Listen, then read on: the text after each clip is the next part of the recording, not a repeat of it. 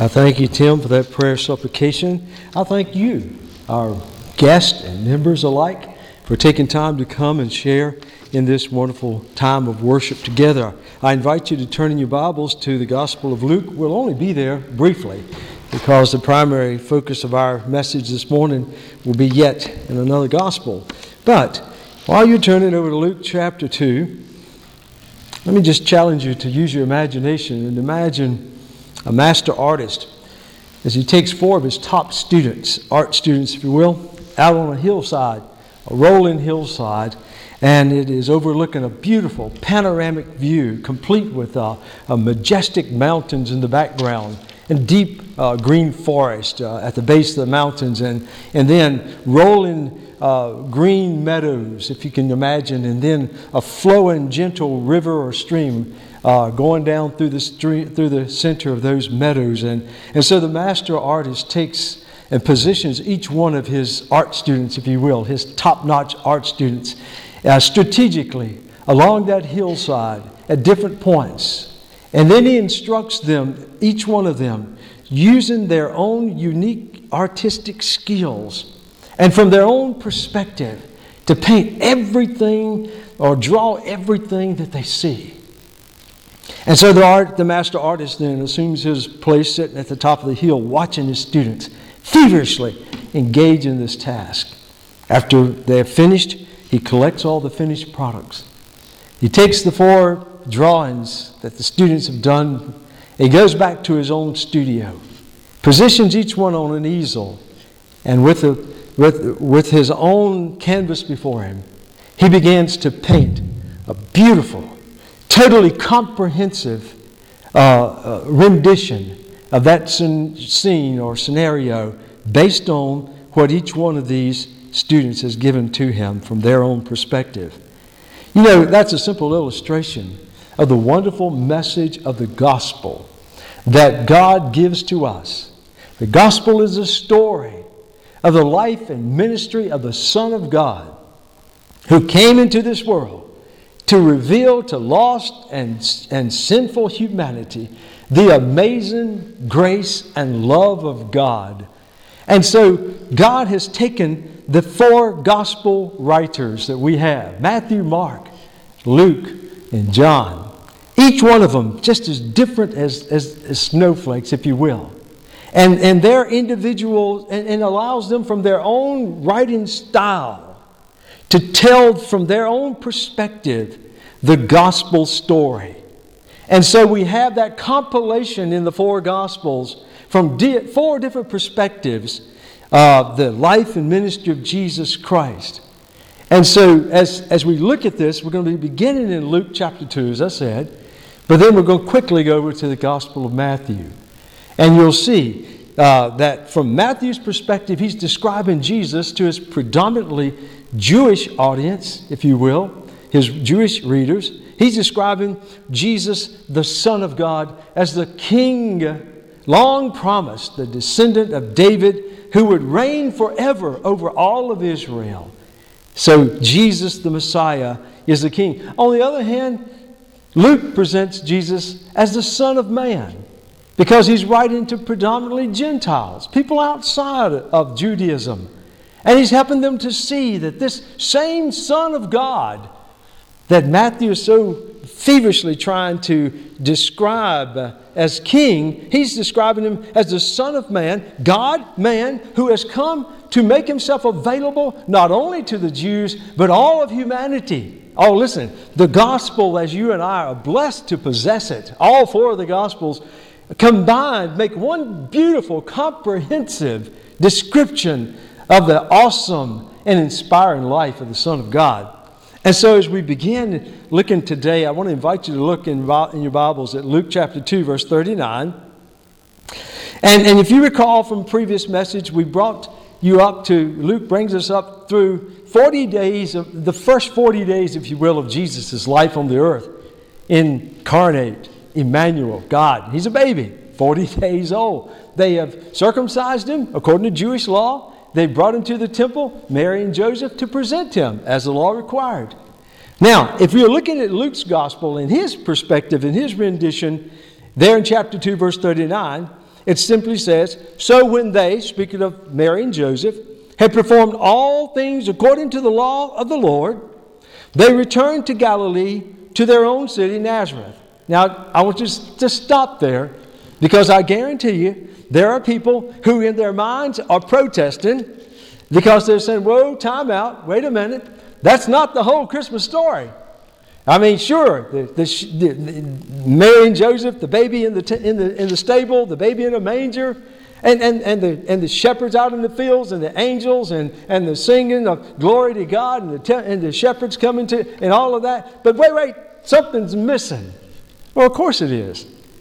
Because, see, Luke is writing from his perspective, and he is describing to his writers the importance of seeing that Jesus was born into a humble family, into a humble town, and he's the people's Savior, not just for one particular group.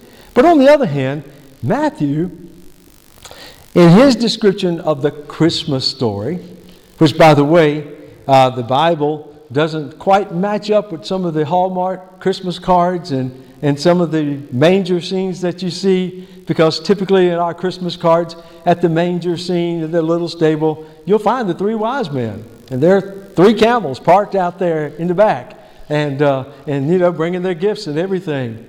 But as you understand here, this is not really the case. Matthew helps us to see that. And so, from Matthew's perspective today, in chapter 2 of Matthew, I'm going to invite you to go back there. And I want you to see, first of all, because we're talking about, here's where the wise men come in. Matthew introduces them because that's a part of the perspective he wants to share as he writes to the Jewish people. He wants them to see, first of all, as we begin there in chapter 2, in verse 1, the Magi's adoration and worship of the King. He's fulfilling, he's careful. Matthew is very careful, and you'll see this, to point out how this Jesus, this baby born of a virgin, he is indeed and fulfills not only through the genealogy that Matthew gives us that demonstrates that he is absolutely a descendant of David, King David, and therefore the rightful king of Israel. But also that he fulfills very certain prophecies. He fulfills Old Testament prophecies. And so in fulfilling those prophecies, he's ensuring the Jews that this is indeed the Messiah. No one, I was reading in one of the commentaries, Jesus, in all of his lifetime, fulfills 330 Old Testament prophecies. Look, ladies and gentlemen, there's no human being ever possible that could fulfill that number of prophecies. And so that's important, and you'll see that filtered into Matthew's rendition. Now, let me put your minds to ease. You're thinking, oh my goodness, it's taken him a month just to get to Luke chapter 2, and now is he going to try to do all four of the Gospels? No, I'm not. We'll be going back to Luke, the primary text, and my intention is to lead us through a series of messages focusing on the primary Gospel, Luke. But in chapter 2 of Matthew, I want you to see here, he begins, now after Jesus was born in Bethlehem of Judea, in the days of Herod the king, behold, wise men from the east came to Jerusalem. Now, it's important that you note here, he's not describing these wise men as kings. It wasn't three kings from the Orient, yet they are important men. They are Magi. They are wise men from the eastern province or eastern empire, the Persian Empire, the Parthian Empire. And so, you know, so many times we think about the wise men coming, like I say, to the stable where the manger was. But as we see, they actually come to a house. And Jesus is a little older as a child at this point. And so, first of all, let's look at the mysterious appearance of the wise men from the east. There's nothing in the Bible to suggest, contrary again to tradition, that it was only three wise men. In fact, given the prestigious status and reputation of these, quote, kingmakers, they probably would not have traveled, just three. More than likely, most scholars say, they came with a whole contingency of troops. And so this is a big to-do when they come into town, and there was probably more than 3 magi. We simply deduced that there are 3 wise men because there were 3 gifts. But that's not the case. So just imagine this large contingency of wise men and soldiers coming into the city of Jerusalem. Historians tell us that in the Persian Empire, that every Persian king had to complete a very rigorous training by the Magi, the wise men, including scientific and religious knowledge. And so no king assumed the throne without being under the meticulous and careful guidance and training of one of these Magi. So they had power. They had prominence in their kingdom. And they were known to be king makers. Translated in a modern maybe scenario, it would be like in Star Wars, the Jedi. And the young budding Jedis having to train under Yoda. I mean, it was important to their empire that these kings would be students of these Magi. And so as they come into town, you're going to see that they come and they make an impact. And not only that, we find that in verse 2, they come from the east to Jerusalem, and they're saying in verse 2, "Where is he who has been born King of the Jews?" And that's an interesting play on words, because there is one sitting in Jerusalem who has a title of King of the Jews. So immediately this begins to create a stir. And listen to what else they say in verse 2. "For we have seen his star in the east," in other words, from the east. It's not facing from Jerusalem back towards the east, but we come from the east and we saw a special star. Now these Magi not only are trained in science, but they're trained in astronomy and astrology. They know the heavens. And they know when something odd and different shows up. And they recognize that this was the star that was given divinely by the God of the Jews to guide those who would see it. And the star, ladies and gentlemen, I like how Dr. John MacArthur discounts the modern attempts to try to scientifically explain how did the Bethlehem star occur. It wasn't some supernova. It wasn't the coming together or alignment of planets. It wasn't a comet. It was a creation supernaturally of God. It was the Shekinah glory of God.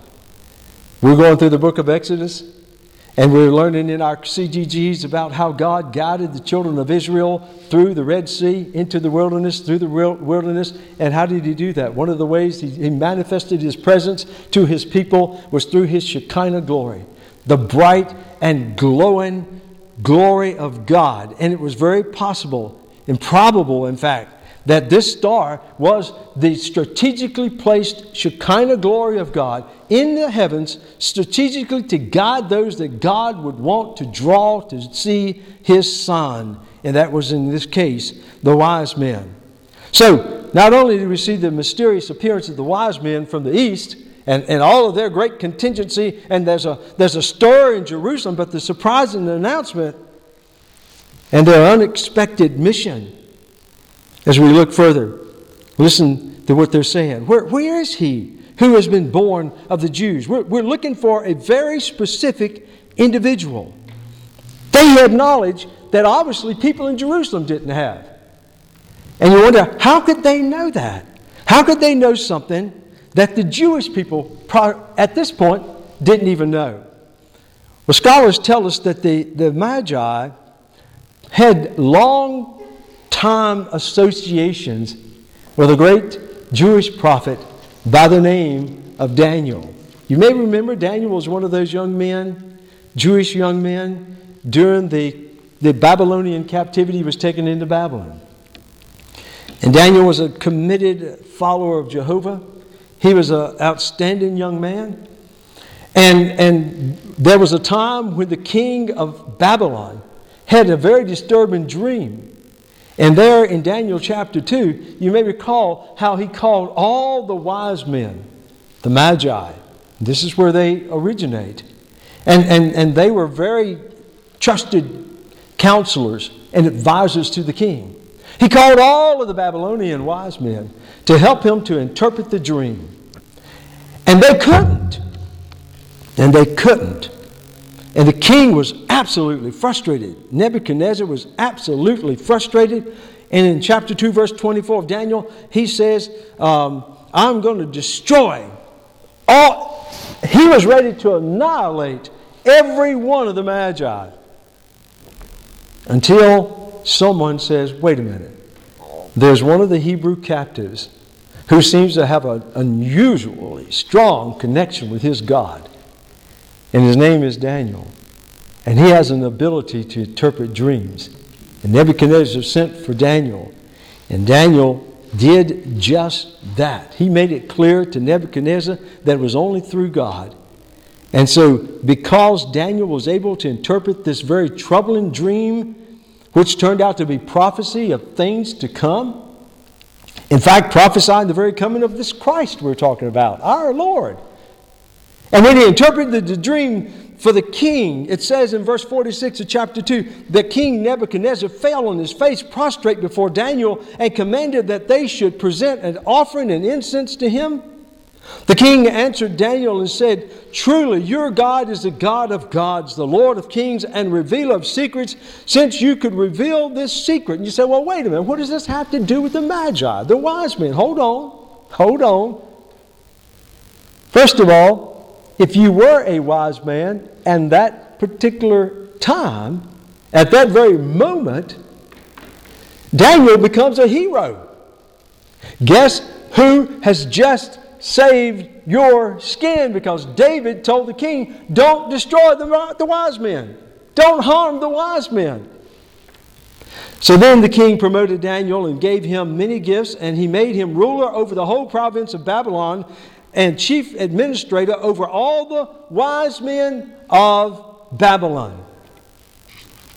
So now he is directing, and he is teaching, and he is instructing, and he is supervising this very prominent class of scholars, if you will, who had such an influence not only politically but also judicially in the whole Persian Empire, Babylonian and then subsequently the Persian Empire. So then just imagine that Daniel's teaching Old Testament prophecy.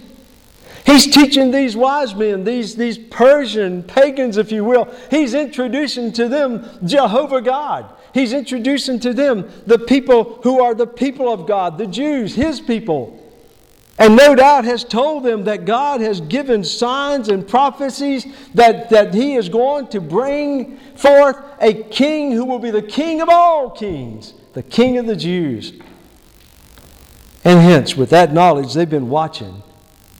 They understand that from the teachings of the Old Testament that God would send the stars, a sign. They've been watching. They've been anticipating for generations that something unusual will happen.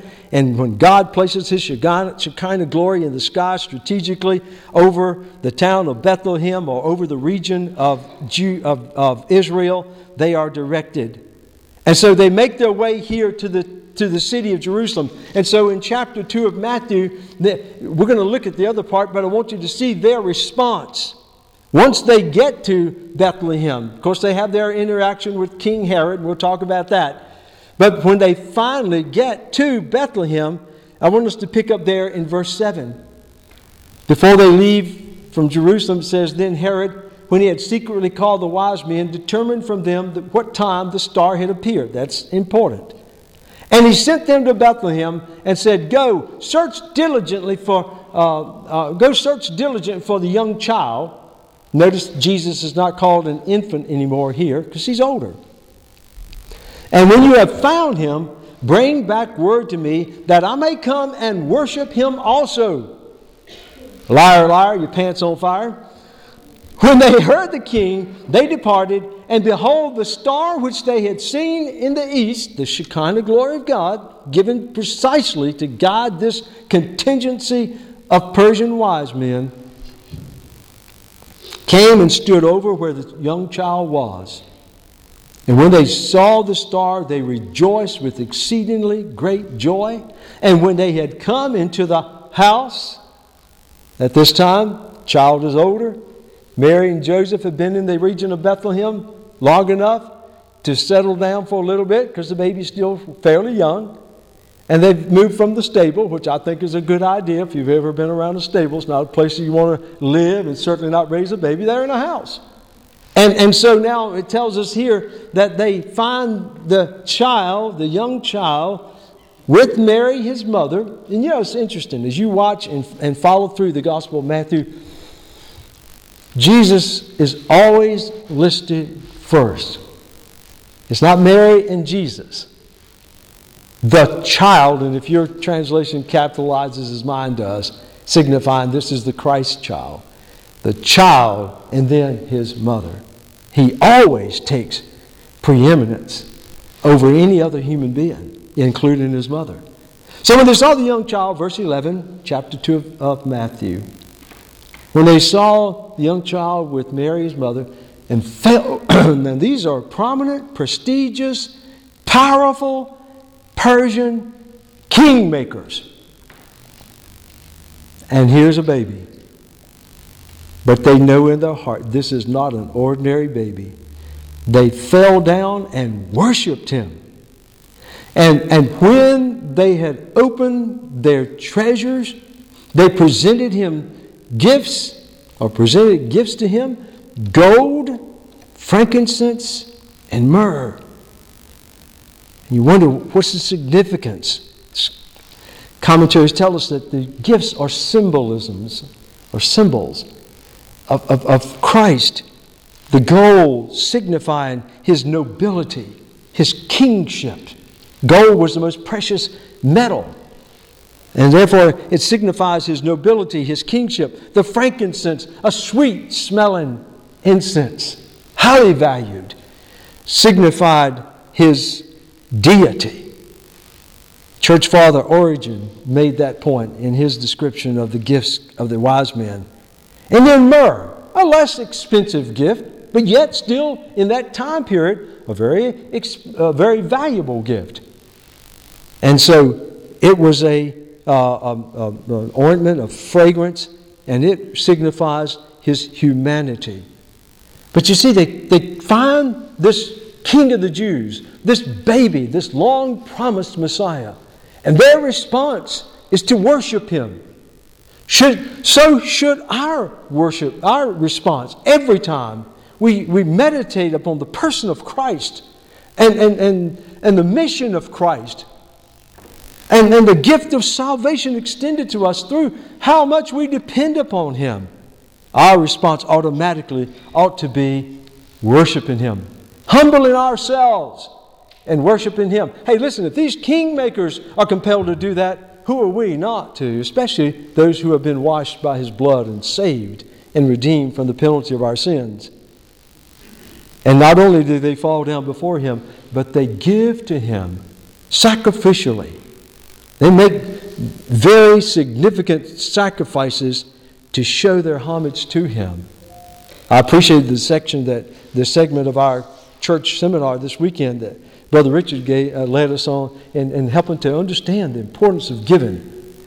And this is a key ingredient in worship is being able to give back to God a portion of that which he's blessed us with. It demonstrates our love for him, our adoration as the wise men are doing there. So the wise men, as we have seen there in verse 12, then being divinely warned in a dream, they should not return to Herod, they departed from their own country another way. They didn't go back through Jerusalem. They didn't go back to give an update to King Herod.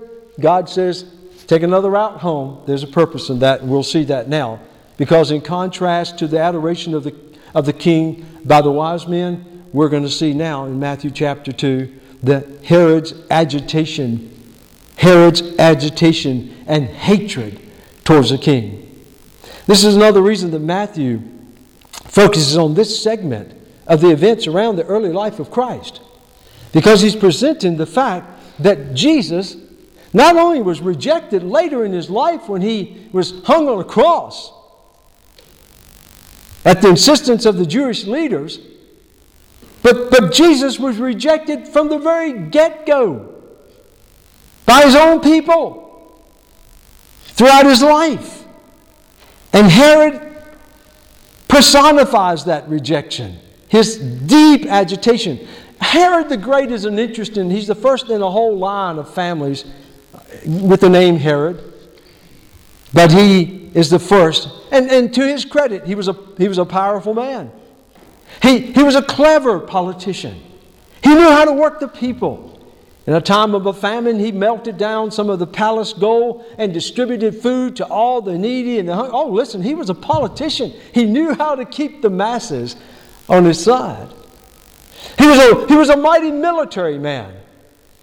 Prior to his coming to the rulership of the Jewish people, the Parthians had invaded and ruled that area, Syria and Palestine.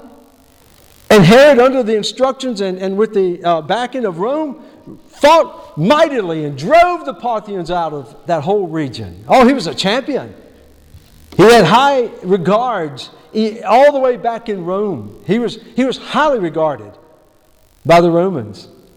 And we're told by historians that the Caesar, Octavius, gave Herod the title.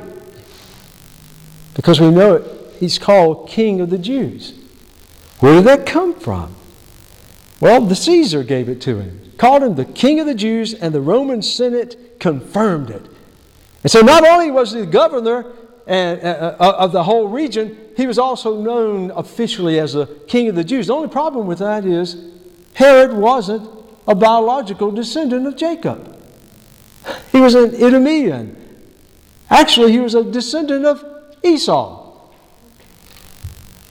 And so, therefore, he was an illegitimate king of the Jews. And yet, he liked to tout that. He married a very prominent Jewish woman so that his ties with the Jews would win the favor of the people. But nonetheless, he was considered by Rome and others as the King of the Jews. And yet, when news comes by these strange and yet powerful and prominent wise men into town, where's the King of the Jews? You can imagine Herod thinking, wait a minute, I thought I was. In addition to, or in contrast, I guess I should say, to his qualities, Herod had one deep, dangerous flaw. He was a very jealous, insecure, violent man. In fact, he was so insecure and so jealous, right off the bat he had his brother-in-law drowned. But so clever that he sponsored a great prominent funeral for his brother-in-law and even made himself weep so that people would be impressed. But then wasn't long after that he began to feel insecure about his wife, so he had her killed. That wasn't good enough. He still didn't feel secure because he's so afraid somebody in the family is going to try to take over his throne. So, just to be on the safe side, he killed his mother-in-law too. They say before it was all said and done, before Herod the Great died, he ended up killing 3 of his own sons. He was a dangerous man. And yet we see, beginning in chapter 2, verse 3 there, how Herod cleverly sets out to devise a sinister plot to kill Jesus. That's his response. He has no intentions of paying homage to or recognizing the legitimacy of this one who is claimed to be born King of the Jews. And so in chapter 2, verse 3, when Herod the king heard these things, he was troubled. And all Jerusalem with him. Folks, Jerusalem wasn't troubled by the news of the wise men. They were troubled because their crazy king is troubled.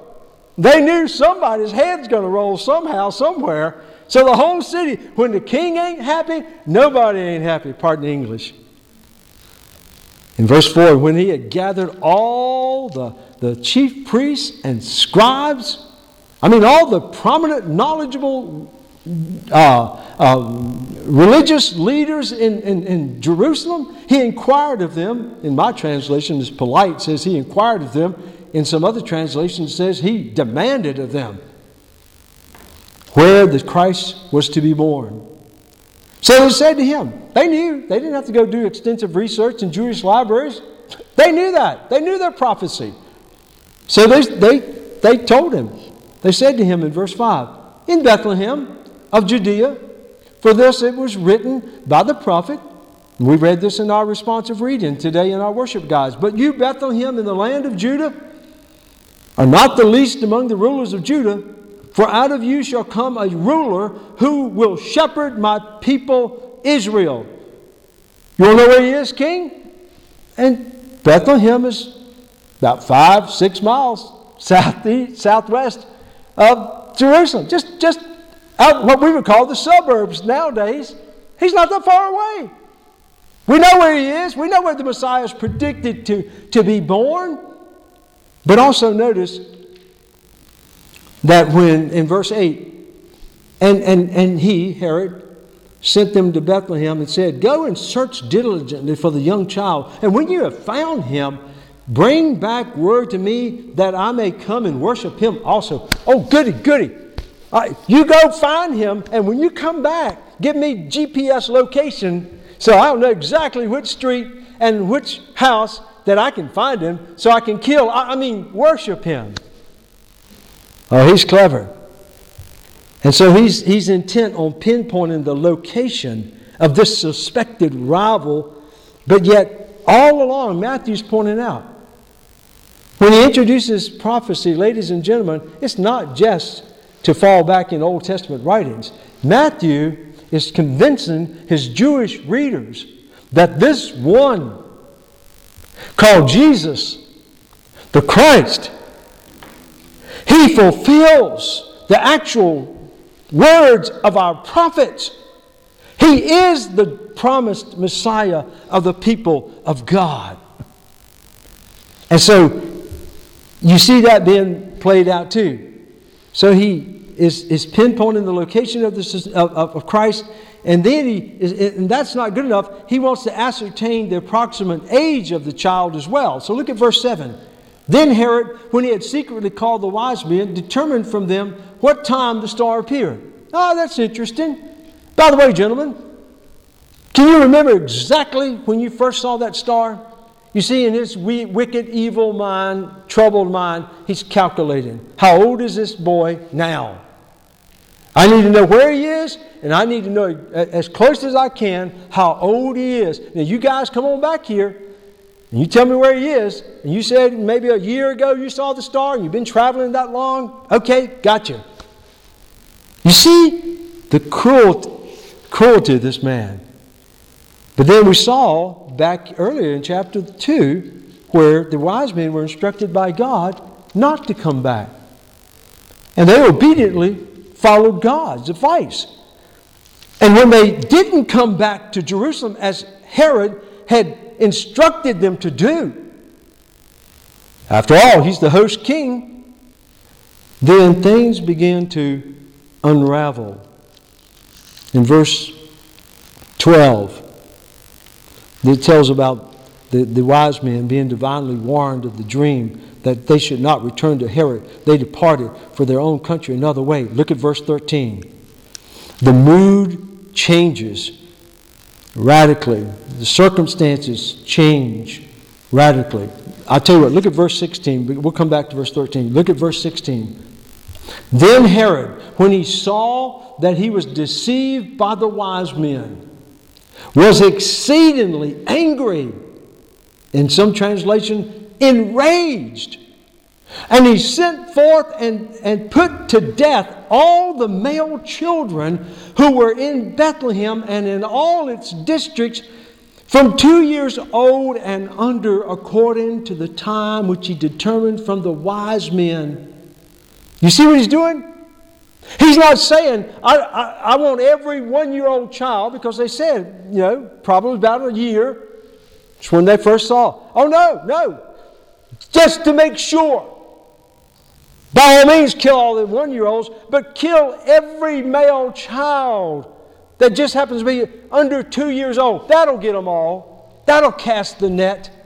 Oh, you're talking about a very viciously evil, threatened man. And not only does he instruct them to kill all the children, 2 years, boys 2 years and younger, but did you notice there? He didn't say, now just do this in Bethlehem. He says, in Bethlehem and all its districts. Oh, don't stop at the city limits of Bethlehem, the town limits of Bethlehem. But I'll draw a bigger circle because, you see, I want to make sure I get this man or boy that may become my political rival. And so he says, I'll draw the circle, maybe a radius of 10 miles from Bethlehem. And that includes a lot of innocent baby boys. I want you to see in verse 17 that Matthew very carefully points out that this was fulfilled, what was written by Jeremiah the prophet, saying, in verse 18, this is Jeremiah 31:15, a voice was heard in Ramah. Ramah, ladies and gentlemen, is 5 miles north of Jerusalem. And that's how wide the circle went. Bethlehem is 5 miles south. Ramah is 5 miles north. Every 2-year-old baby in that whole scope was speared, hacked, chopped, stomped. However, the Roman soldiers wanted to do it. But Jeremiah is talking about this mighty, gut-wrenching lamentation. He says a voice was heard in Ramah. This is about 600 years earlier. Lamentation, weeping, and great mourning. Rachel, who is Rachel? You remember, we just studied Jacob and his 2 wives, Leah and Rachel. Rachel was his favorite, and Rachel gave him Joseph and Benjamin. And both of those sons are represented in northern Israel and in southern Israel, because Joseph's sons, Manasseh and Ephraim to the north and Benjamin to the south. Rachel, the barren woman, you may recall in the story of Jacob, who literally cried out, "Give me children or die." Oh, do you think Rachel's children meant a lot to her? When she'd been barren for so long and God finally blessed her to have 2 boys, do you think her children mattered to her? And prophetically, Jeremiah is saying there's that time. And Ramah, the town, has a strategic position. It is on the border of northern Israel and then Judah to the south. And in the time of Jeremiah, historically, there was great lamentation, as if Rachel knew somehow from the grave that her precious descendants, great-great-great-great-grandchildren, were being herded up by the massive Babylonian army, and they were being herded up like cattle at the town of Ramah. And there they were being processed and then deported off to the foreign country of Babylon to be slaves forever and ever. Oh, listen, from the grave, Rachel, who says, "Give me children or I'll die," was weeping and lamenting for the fate of her children. And yet, prophetically, this is being fulfilled in the person of Christ. Because throughout the whole region, there was once again a great lamentation. Just like the Jewish mothers back in Jeremiah's time, as they watched their children being hauled off in ox carts off as slaves, and they were weeping and lamenting and mourning. In this time, in this very time, this prophecy is perfectly fulfilled at the hand of a murderous king called Herod. And Matthew's careful to help his people understand that this is not an accident. This is not coincidental. This is the fulfillment of God's eternal divine plan that centers on His precious Son, Jesus Christ. And it's being fulfilled right before their eyes. He is the Messiah. Matthew is screaming in the writing of his rendition of the gospel. He meets the qualifications of nobility. Who else is going to attract kingmakers from the east to come and bow down and offer precious gifts to him? Who else will draw the wrath of a powerful king like Herod? Who else fulfills the prophet's words of old? Who else but the Son of God, Jesus Christ? He is the promised Son of God. We'll stop there and we'll continue later. Let's pray. Lord, I realize that we are beyond the celebrations of the birth of Christ. That there is so much, Lord, so much in an event that we have simplified. And Lord, we have diminished, forgive us, into a simple holiday. The very concept of Emmanuel, God, coming into the world and dwelling as a human being, yet fully God. Oh, Lord, there's a lot packed in to those early days of the life of Christ that impacts Jews and Gentiles alike. Lord, help us to be humbled by the magnitude of what you did in Christ then and throughout his life and ministry and continue to do even today in our lives. May we come, worship, and adore him. May we commit our very lives to him because he is the Son of God, Savior of the world, our Lord and our Savior. Oh God, speak, continue to speak through these wonderful words, through the prophets, through the gospel writers and the prophets. And we'll give you praise. Move us, Lord, in the direction you would have us to go. Lord, we know that your purpose in sending Christ was to redeem lost sinners, those who, by the very nature of our sinfulness, were separated from you, holy God.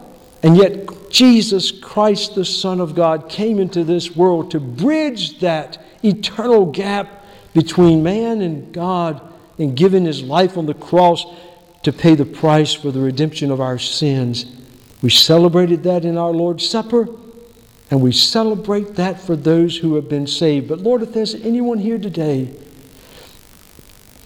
that has not been drawn to Christ by your Holy Spirit to acknowledge their sinfulness and to understand the eternal damnation that awaits their soul. And Lord, if you're drawing them to Christ and you're revealing them to them through the Word of God and by your Spirit, that you are reaching out to them by your grace and extending to them a wonderful gift of forgiveness and salvation that will bestow upon them the wonderful, awesome, mind-boggling privilege of being an eternal member of the kingdom of God, the family of God in heaven with you.